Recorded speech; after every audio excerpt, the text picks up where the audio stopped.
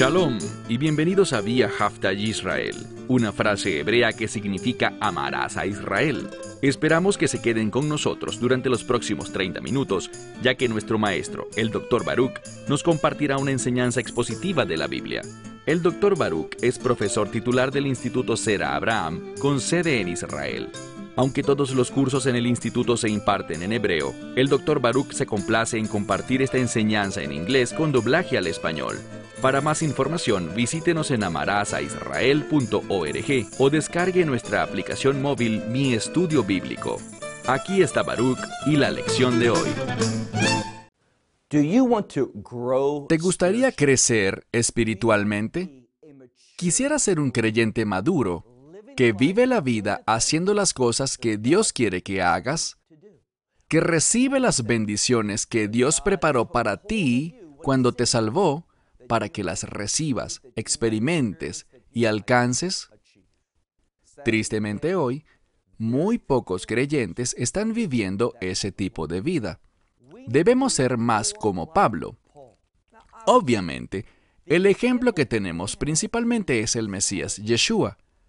Pero Pablo, de una manera muy significativa, se rindió a esos propósitos, a los propósitos que Dios tenía para él. Pablo fue usado de una manera poderosa y Dios le dio gran revelación, y esto es lo que hemos venido estudiando. Pablo está revelándonos las cosas que debemos entender, las verdades que debemos aplicar a nuestra vida, implicar en nuestra conducta, con el fin de que podamos crecer y madurar espiritualmente, de una forma que, y aquí vienen las buenas noticias, que te van a satisfacer plenamente. Esto te dará un gozo que el mundo no puede entender. ¿Por qué estás tan contento? ¿Por qué eres tan feliz? ¿Qué encuentras tan emocionante en esta vida? Ellos no lo entenderán, pero ¿sabes qué? Quizás ellos quieran conocer estas cosas, quizás ellos quieran recibirlas y tú puedas ejercer influencia en sus vidas en pro de los propósitos de Dios. Toma tu Biblia y lee conmigo Filipenses 3, empezando desde el versículo 13. Pablo ha estado testificando de su vida, una vida que cambió drásticamente. ¿Por qué? Porque él fue lo suficientemente humilde y sabio para decirle sí a Dios, para invitar al Mesías a entrar en su vida. No solo para que lo salvara, aunque claramente el Evangelio, el mensaje de salvación es fundamental, pero no solo para su salvación, sino para que Dios lo transformara hasta convertirse en el hombre que Dios quería que él fuera. ¿Eres lo suficientemente valiente para desear eso para ti mismo? ¿Para orar por eso con sinceridad? Dios, quiero que tú me conviertas en la persona que tú quieres que yo sea. Quiero hacer las cosas que tú quieres que yo haga. Y las haré donde quiera tú desees que las haga y a quien quiera que tú desees que le ministre. Si tú dices eso con sinceridad y le pides, Espíritu Santo, sé mi maestro, abriré este libro y lo estudiaré con fidelidad. Confiaré en que tú me enseñarás tu verdad. Déjame decirte, tu vida será diferente. Verás las cosas de una manera muy diferente. Esto pondrá una luz de iluminación espiritual sobre ti, de modo que puedas ver las cosas como Dios las ve y puedas tomar decisiones con discernimiento espiritual. Noten lo que dice Pablo una vez más en Filipenses capítulo 3, verso 13. Él escribe, ¿a quiénes se dirige? La primera palabra del texto que estoy leyendo dice, hermanos, hablando de hombres y mujeres, compañeros creyentes. Dice hermanos, lo que quiere decir hermanos y hermanas. Dice, yo mismo no pretendo, yo no considero, no les estoy diciendo que ya he alcanzado todas estas cosas en su máxima expresión. Él no está diciendo ya he llegado, soy perfecto. Ustedes pueden seguirme y todo saldrá bien. Él no está diciendo que está al mismo nivel, obviamente, que el Mesías. pero él ha madurado grandemente. Su vida puede ser usada, como lo veremos, como un ejemplo para nosotros. Y lo que revela, lo hace por la revelación espiritual que él ha recibido. Dice claramente, hermanos, yo mismo no considero haberlo alcanzado ya, y la implicación es a su máxima expresión, hasta su plenitud, dice. Pero una cosa dice que hará. ¿Y de qué se trata? Noten, está enfatizado. Aquí es donde empieza. Porque a menos que tú aprendas este principio, no vas a madurar mucho espiritualmente. Porque puedo asegurarte algo. Tú tienes un pasado pecaminoso. ¿Cómo lo sé? Porque todos tenemos un pasado pecaminoso. Lo que Pablo dice es, cada uno de nosotros, bien sea que seamos judíos o gentiles, hemos pasado suficiente tiempo ya haciendo la voluntad de este mundo, viviendo de una manera que no refleja un compromiso de pacto con la verdad de Dios. Suficiente, dice él. Con el fin de que esto inicie, aun si eres un creyente, por supuesto esto empezó al recibir el Evangelio, diciendo, sí Dios, soy pecador, y sí Dios, yo creo en la muerte del Mesías sobre la cruz, en que derramó su sangre por el perdón de mis pecados. Lo invito a mi vida con el fin de que pueda caminar con Él, seguirle a Él. Ese es mi deseo. Cuando oras de ese modo, eso te salva, pero solo te da el potencial para vivir esa vida que Él tiene para ti, esa vida que le costó a Él morir para que tú puedas vivir. ¿Dónde empieza esto?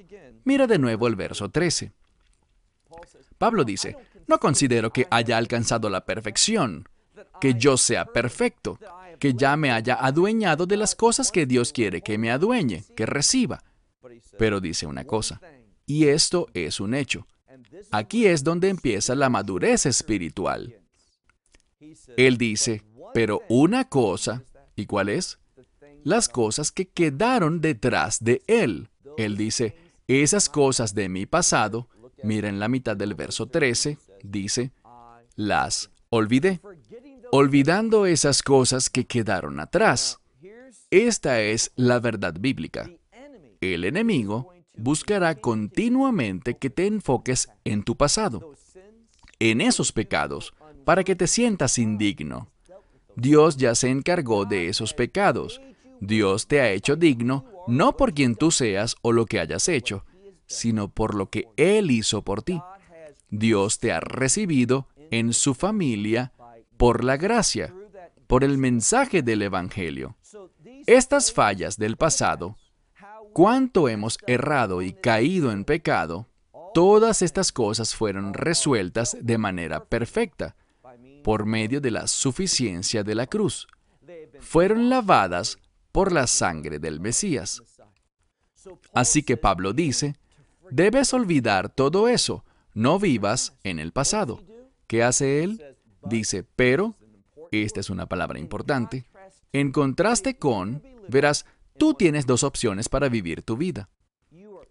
Puedes vivir una vida enfocada en el pasado, no logrando nunca la libertad de ese estilo de vida debido a tus pecados pasados, y esos pecados del pasado, esas fallas de ayer, van a dictar y determinar tu futuro si se lo permites.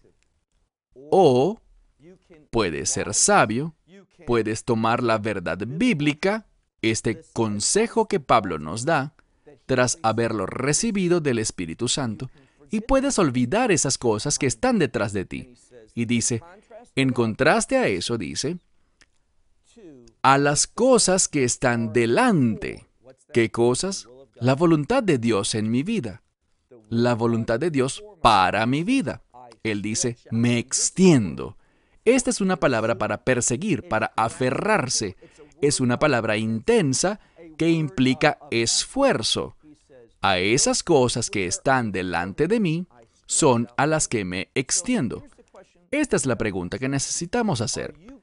¿Voy a ser derrotado por mi pasado o he creído verdaderamente que he sido libre, liberado de mi pasado, con el fin de que puedas perseguir estas cosas futuras que Dios tiene para ti. Demasiados creyentes han quedado incapacitados por su pasado y no tienen la esperanza que Dios quiere que tengan al creer en el poder del perdón. Así que Pablo dice, ¿qué hago yo? Esta es la cosa. Me olvido de lo que quedó detrás de mí, con el fin de que, en cambio de vivir pensando en estas cosas, me esfuerzo hacia las cosas que están delante de mí. Me extiendo hacia ellas, de acuerdo con, mira ahora el verso 14, hay una percepción que debemos tener, un punto de vista. Dice, de acuerdo con el destino o el objetivo. Esta palabra tiene que ver con ambas cosas. Es la palabra skopos. ¿Qué significa? Es una palabra para explorar, en español, observar algo, y se trata del objetivo, el destino, donde Dios quiere que tú estés. Pablo entiende que, con el fin de llegar allí, hay cosas que debes hacer. Míralo de este modo. Te encuentras viajando y quieres llegar a tu destino. Hay cosas que debes hacer. Puede que necesites tener cierta cantidad de dinero, así que trabajas para ahorrar ese dinero y comprar los boletos de avión, para reservar el hotel, y necesitas pasar por todas estas cosas hasta llegar a tu destino. Necesitamos ver que hay un destino espiritual. ¿Cuál será? La vida de reino. Y necesitamos atravesar una transformación bíblica. Es lo que Pablo dice. Sobre conocerle a Él, sobre tener comunión con Él, tener ese poder de la resurrección en nuestra vida, estar dispuestos a sufrir por nuestra fe. Todo esto es una preparación necesaria con el fin de poder llegar a donde Dios quiere que lleguemos. Pablo dice, de acuerdo al objetivo, al destino, yo prosigo. Y dice, aquí está la clave, epikobraveon. ¿Qué significa? Significa sobre la recompensa. Aquí hay un punto. Esto está, diría yo, firmemente basado en la teología de la Torá. ¿Qué quiero decir? Bien, cuando miramos a los patriarcas, lo que encontraremos es esto. Los patriarcas eran diferentes que la mayoría de los individuos. Tenían fe, pero entiendan esa fe. Su fe en lo que ellos creían era en las promesas de Dios. Sus vidas eran cambiadas por perseguir las promesas de Dios. Y eso es exactamente lo que Pablo dice ahora con otras palabras. Palabras diferentes que las de la Torá, pero revelando exactamente el mismo mensaje. La palabra importante aquí es sobre. Es solo cuando yo me establezco sobre las promesas de Dios, solo cuando persigo el premio que Dios tiene para mí. No hay nada malo con perseguir las recompensas establecidas por la Biblia, las promesas de Dios. Eso impactará tu vida y causará que vivas fielmente y obedientemente. Y quiero agregar algo. Esas dos palabras están relacionadas. La fe produce obediencia. Eso es lo que genera en la vida de una persona. ¿Pero acaso soy salvo por la obediencia? No, no lo soy. Soy salvo por la fe como un regalo sin costo, pero habiendo recibido ese regalo, habiendo creído, la fe se manifestará a sí misma. Si es una verdadera fe bíblica, se va a manifestar a sí misma por medio de la obediencia. No es legalismo, es madurez espiritual. El problema es que demasiados maestros de la Biblia tienen miedo de decir, esforcémonos en obedecer a Dios. No somos salvos por obedecer, pero habiendo sido salvos, debemos trabajar fuerte para obedecer a Dios. Y si minimizamos eso, si no lo enseñamos, si no animamos a los demás a que lo hagan, los estamos preparando para una vida infiel, una vida que no refleja lo que ellos dicen que creen, ni el camino que Dios quiere que tengamos por delante. Así que es sobre nuestra vida, sobre nuestra meta, en esa dirección, lo que estamos persiguiendo, esforzándonos, es hacia la recompensa. ¿Cuál recompensa? Aquí está la verdad bíblica. Sigue leyendo y verás. El supremo llamamiento de Dios en el Mesías Yeshua. El supremo llamamiento de Dios. ¿Qué significa esa recompensa? ¿Qué hay tan especial con ella? Todo se resume en la perspectiva. Esta es la verdad bíblica. Cuando vivo como Pablo nos exhorta a vivir, palabra importante. Pablo no está sugiriendo. Él nos está exhortando a algo aquí. Él dice, esto es lo que desesperadamente deben hacer. No existe otro camino, no es simplemente la opción A, el plan 1. Este es el único camino. ¿Qué dice el Mesías? Hay un solo camino que conduce a la vida. Es estrecho, es difícil, es decir, es duro, pero conduce a la vida. La vida que Dios quiere que recibas. Una vida experimentando el reino, tanto en este mundo como en la era venidera, en el reino de Dios. Con el fin de hacer esto, noten lo que dice, hay un supremo llamamiento, el supremo llamamiento de Dios, el cual está en el Mesías Yeshua. Tú no puedes tener un llamado de Dios en tu vida separado del Mesías Yeshua. Esto es algo que yo comparto y ciertamente no es popular cuando le hablas a personas judías que siguen el judaísmo, quienes rechazan a Yeshua como Mesías. No todos, pero la mayoría. A ellos no les gusta escuchar que no pueden seguir el llamado de Dios sin el Mesías, pero es un hecho. Pablo lo declara y los profetas lo confirman. Lo que está diciendo es esto. Este supremo llamamiento es una gran bendición. ¿Por qué? Cuando asciendes a un nivel superior, obtienes una perspectiva diferente. Allí está la bendición. Tú tienes información, consejo celestial, para que puedas tomar decisiones informadas basadas en la verdad de Dios y en la verdad del reino. Entonces, esto es lo que dice Pablo. Es solo cuando yo estoy en la voluntad de Dios, persiguiendo sus objetivos. Allí y solo allí, Dios me levantará, y habiendo sido levantado, veré las cosas de manera diferente, bajo una nueva perspectiva, una perspectiva celestial. Y esa perspectiva me otorga la oportunidad de cantar victoria, de vencer al enemigo. Voy a ver las cosas de la manera en la que necesito verlas, para hacer las cosas y lograr las cosas que Dios quiere que logre. Voy a ver con simplicidad los ataques del enemigo. Satanás es un mentiroso. Está basado en el engaño y seremos capaces de discernir esos engaños. Vamos a ver sus planes, sus estrategias, tal y como son. Y seremos capaces de responder victoriosamente sobre todo ello. Por tanto, Pablo habla aquí de la recompensa. La recompensa es este supremo llamamiento, esta oportunidad de servir a Dios, que solo se encuentra en el Mesías. Vayamos al verso 15. Como muchos que son, y muchas Biblias traducen esta palabra como maduros. Yo no tengo problema con eso, pero la palabra literalmente es un término que significa perfectos, y esto es lo que quiere decir. Como muchos que son perfectos, y la implicación es que desean esta perfección, la anhelan, la persiguen, es su meta. No solo es decir, bueno, yo soy un pecador salvo por la gracia, todos lo somos. Ese es el inicio. Somos llamados a vivir una vida victoriosa, una vida de madurez espiritual. Por esto Pablo alude a esto aquí cuando dice, así que como muchos que son maduros o perfectos, esa es la meta, este será su pensamiento. Así es como pensamos, y si alguien piensa diferente, también esto a ustedes Dios se lo revelará. Pablo tiene plena confianza. Si tú rechazas esto, pero estás abierto a la influencia, a la verdad de Dios, Él te lo mostrará. Que lo que Pablo dice, quizás no estés de acuerdo, pero Dios te convencerá de que es verdad. Si estás en contra de esto, espera que Dios corrija tu pensar. Eso es lo que Pablo está prometiendo. Verso 16.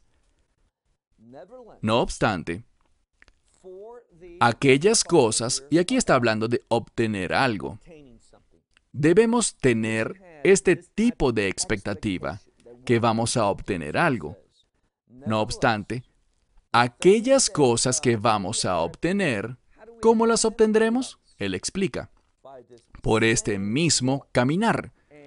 Esta palabra para caminar tiene que ver con caminar en orden, de acuerdo con, y la siguiente palabra aquí después de caminar es una palabra para una regla o un estándar. ¿Qué nos quiere decir? Es simple. Él dice, nosotros con el fin de obtener estas cosas, de tener esa expectativa, esa seguridad, tenemos que caminar de acuerdo con la norma y pensar de esta misma manera. Entonces, vamos a caminar en acuerdo con esta misma manera de pensar. Eso es lo que nos promete. ¿Y cuál es el resultado de todo esto? Noten lo que dice el verso 17. Esta es la meta que todos debemos tener. Poder decir esto sinceramente, lo que Pablo dice. Sean imitadores de mí. Imítenme a mí. Ahora, eso no es algo fácil de decir, ¿saben? Yo puedo decir, imiten a Pablo, imiten obviamente al Mesías Yeshua, pero imítenme a mí. Yo no puedo decir eso en este momento, porque necesito madurar más, crecer espiritualmente, aprender a obedecer mejor, a tener un compromiso mayor. Estas cosas que les estoy diciendo, me las estoy diciendo a mí mismo primero. Pero Pablo es espiritualmente maduro y dice, imítenme a mí, hermanos, y miren las cosas de modo que su caminar sea como lo es el nuestro. Él dice que caminen justo como nosotros. Tienen un ejemplo en nosotros. Él está diciendo a aquellos que son cercanos a Él, aquellos que están ministrando con Él, les dice, ustedes deberían estar caminando justo como nosotros. Nosotros somos su ejemplo. Verso 18. Filipenses capítulo 3, verso 18. Aquí estará hablando sobre una verdad bíblica importante, y esta es que cuando hagamos esto, podemos esperar que enfrentaremos oposición. Oposición y también falsos maestros diciéndole no a esto.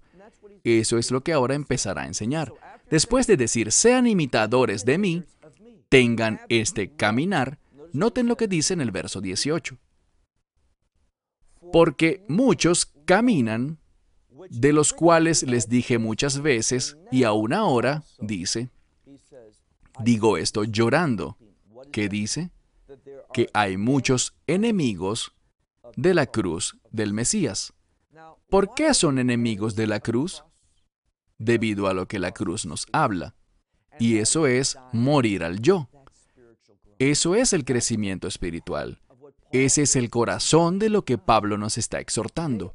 Ellos son enemigos de la cruz. ¿Qué quiere decir? Ellos no nos hablan sobre negarse a uno mismo. Ellos no nos hablan sobre la voluntad de Dios. Para el Mesías hay una relación estrecha entre la voluntad de Dios para su vida y la cruz. ¿Y qué nos dice al respecto el Mesías? Él dice, toma tu cruz y sígueme. Vive esta vida de negación, pero mucha gente se opone a eso. Por esto es que el Evangelio de la Prosperidad está tan equivocado, porque no te habla de la cruz ni de morir al yo, sino que el Evangelio de la Prosperidad viene del foso del infierno. Es una falsa enseñanza. Debemos negarnos a nosotros mismos, despojarnos del yo, y no debemos promover el materialismo. Pablo dice, hay muchos enemigos de la cruz, cuyo final, el final de estas personas será la destrucción, y cuyo Dios es su estómago. ¿Qué dice? Dice que estas personas viven una vida centrada en el consumo. Lo que buscan es la satisfacción terrenal. ¿Por qué lo digo? Bien, cuando comes, comer satisface. Consumir, recibir, es un estilo de vida. Cuando vivimos la vida con una mentalidad consumista, buscando la satisfacción física, dice que esta vida termina en la destrucción. Y su Dios no dice que es el Dios de Israel, sino que es su propio estómago. Dice, y la gloria, su gloria es su vergüenza. Esto es lo que recibirán. Y ellos están pensando, ¿cómo piensan? Sobre la tierra, es decir, su manera de pensar es materialista. Solo piensan en las cosas de este mundo. Pero nosotros, mira el verso 20, somos ciudadanos. Nuestra ciudadanía es lo que literalmente dice, Nuestra ciudadanía está en el cielo. Allí es donde existe. Desde allí a nuestro Salvador esperamos, que venga de los cielos. ¿Quién es ese?